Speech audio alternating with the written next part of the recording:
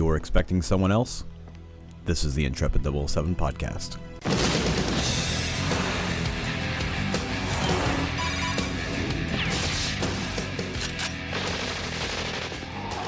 And welcome back to another episode of the Intrepid 007. I hope you all are doing well on this crisp October day.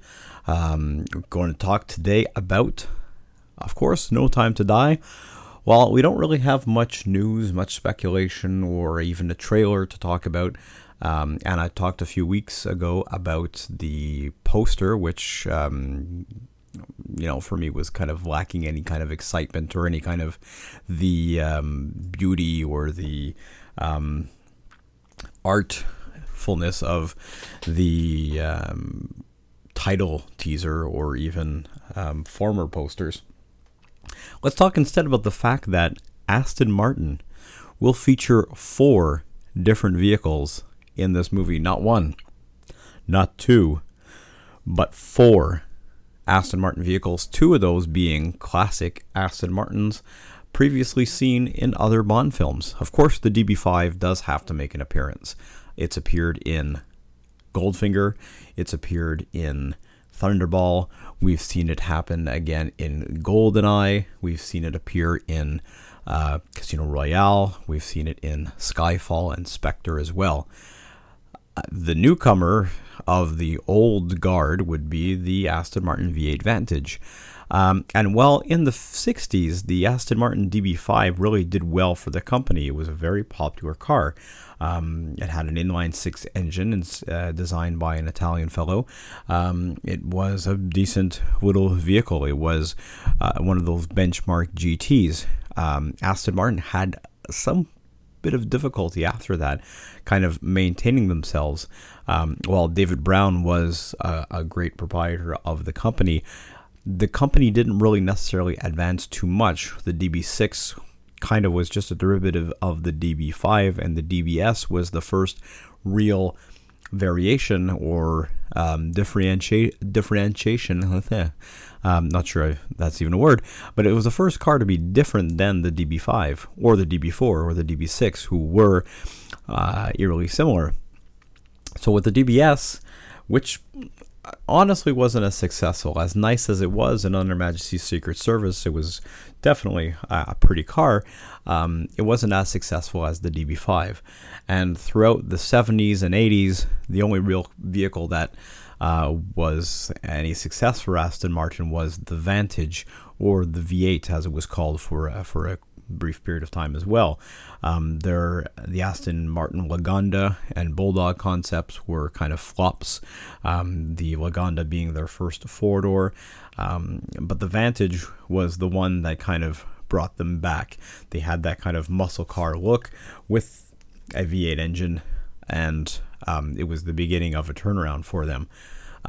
They had a few other hit or misses. They had the Virage that had come out in the beginning of the 90s, and then we saw them get bought out by Ford and looped into their Premier Automotive Group, and that's where we saw the DBS first appear. Sorry, not the DBS, the Vanquish. Excuse me, I'm getting ahead of myself. The Vanquish was the vehicle that we saw, of course, at the end of, or in most of Die Another Day, the return of Aston Martin. But the only reason that Aston Martin actually returned to the Bond movies at that point was because of Ford.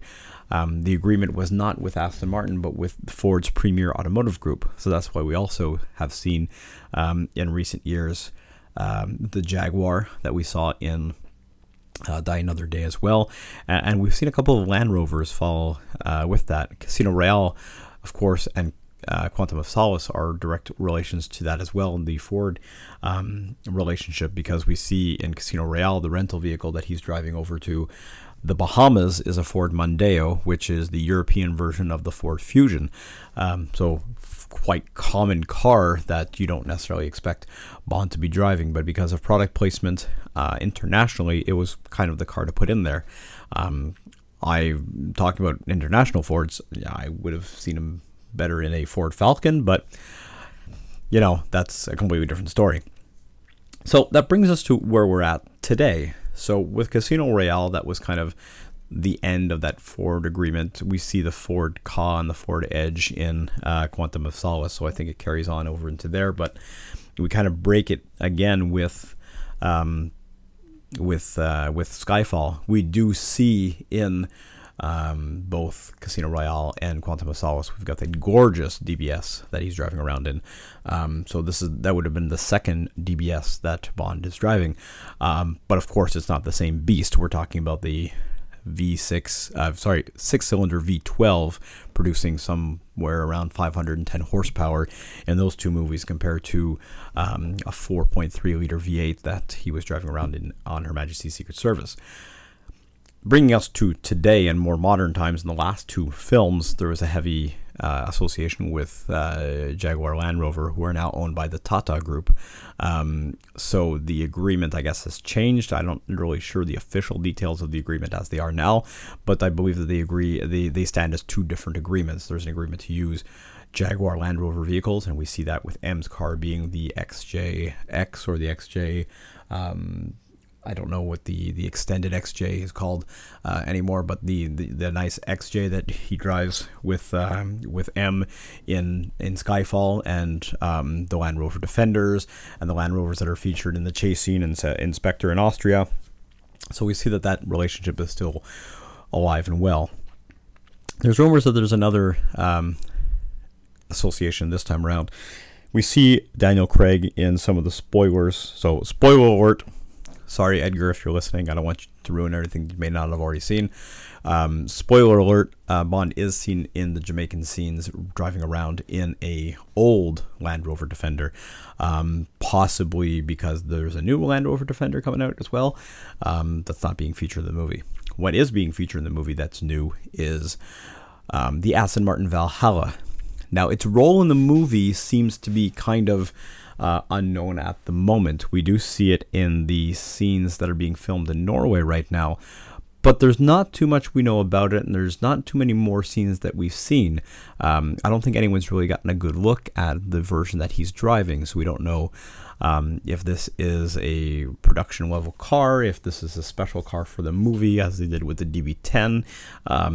If you remember, for the Spectre reveal, we had the vehicle reveal at the same time, and that was a real treat. We're not getting that this time around. This time around, for Global James Bond Day, not only did we get a lackluster poster, but we did get good news from Aston Martin, and that's when they confirmed their involvement with the four vehicles, adding the DBS Superleggera to the list of vehicles being featured in the movie. Again, have not seen them film with this vehicle. There have been rumors. Again, spoiler report. Edgar, take 10 seconds and block your ears. Spoiler report. There has been some people, especially from James Bond Brazil, who have said that they have seen either the Vanquish or the DBS filming when they had been on set, I believe, in London. So, is it a featured car? Is it part of the underground Q branch, float of vehicles that they have there? And he chooses the Valhalla instead of the DBS. Is there going to be some sort of tongue-in-cheek joke there? We haven't even seen any of Q's filming, so we're assuming that that's all happening on a soundstage in Pinewood Studios. So that's all speculation right now. My personal opinion on all this, I don't necessarily think that James Bond should be driving around in the Valhalla, seeing as the Valhalla is a supercar and it doesn't really seem to fit James Bond's needs. Historically, James Bond has been driving around in a GT. The DB5 is considered as a GT. The DBS and the Vanquish were both considered as GTs as well. He's more or less seen driving around in a two-seat sports car, the Lotus Esprit, the BMW Z4 and Z8. With the exception of the 7 Series in Tomorrow Never Dies, he doesn't really drive, a four-door car or, a vehicle that can accommodate more than two people. But then again, why does Bond need to drive around with more than two people? He's never had any more than one passenger in his vehicle at any given time, so there's no reason for it. My opinion is that the Valhalla, while a great car, doesn't really evoke that GT-ness that we're looking for. If Bond were to abandon the Aston Martin game altogether, I wouldn't necessarily have a problem with that, as long as he's staying within the realm of a British GT, or at the limits, a GT. I don't see him driving a Mercedes. I don't see him going back to BMW either, unless it was the BMW. I'll accept the i8 because it is a gorgeous GT, but at the same time, all these rumors had been going around at one point as well that Bond was going to be driving the electric Rapide. I don't agree with that at all either, because in the books and throughout the films, he's driving these insanely powerful special cars, and it kind of, I don't want to say cheapens the feeling of Bond if he was driving around an electric. I don't think that James Bond would every day get the same enjoyment out of driving a Tesla as you would as, say, a Bentley Continental GTC. There are viable replacements for the Aston Martin if Aston Martin was suddenly to give up. I don't think, though, like I said, in this case, it would be the Valhalla supercar. The DBS Superleggera is a perfect replacement, and I do quite enjoy seeing him driving around in these classic Aston Martins, especially bringing back the Vantage, because bringing back the DBS from On Her Majesty's Secret Service, well, it would be nice to do the hint. I don't think it would be appropriate. I don't think the car is as nice as the Vantage, and seeing as that car wasn't necessarily gadget-laden, I don't think that the nostalgia is there either for that particular vehicle. Maybe I'm wrong. I know that a lot of people do like the film On Her Majesty's Service and possibly have a connection to the vehicle, but me personally, I don't, and I have more of a connection to Timothy Dalton's Bond with that car. So I'm very much happy that that car is making an appearance. The DBS Superleggera as well. I think it's a gorgeous car. I would have rather it had been the Vanquish. And that could have possibly appeared in Spectre or in Skyfall. It didn't, but no matter. I'm glad that the Superleggera is there because it is a beast of a machine, and I'm glad we're going to get to see it. And I hope we get to see Bond driving it. What are you guys' opinions on this? I know that everyone is kind of split about a lot of things about the James Bond world. What do you think about the cars that he's driving, the cars that he's driven, the cars that he could drive? What do you think that should replace the Aston Martin? Me personally, I think that Lotus has a lot to gain by introducing a new car in a James Bond movie. If they're replacing Aston Martin, there's kind of that historical aspect that would be kind of nice. Jaguar, if they can make another F-Type or something in that vein, would be nice as well, to get kind of Bond back in it. But it would have to be something like the F-Type. It would have to be something spectacular for him to really get back into it. I'm also partial to the Continental GTC. I think the Continental is a very classy GT, and that would fit Bond well. So whatever you guys think, please let me know. Give me a shout.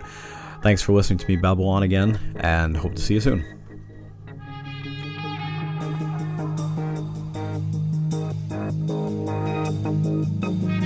And thanks for tuning in to another episode of the Intrepid 007 podcast. Please, if you're not already doing so, follow us on Instagram at 007_Intrepid. I'm also on WordPress. You can see my blog there at intrepid007.wordpress.com.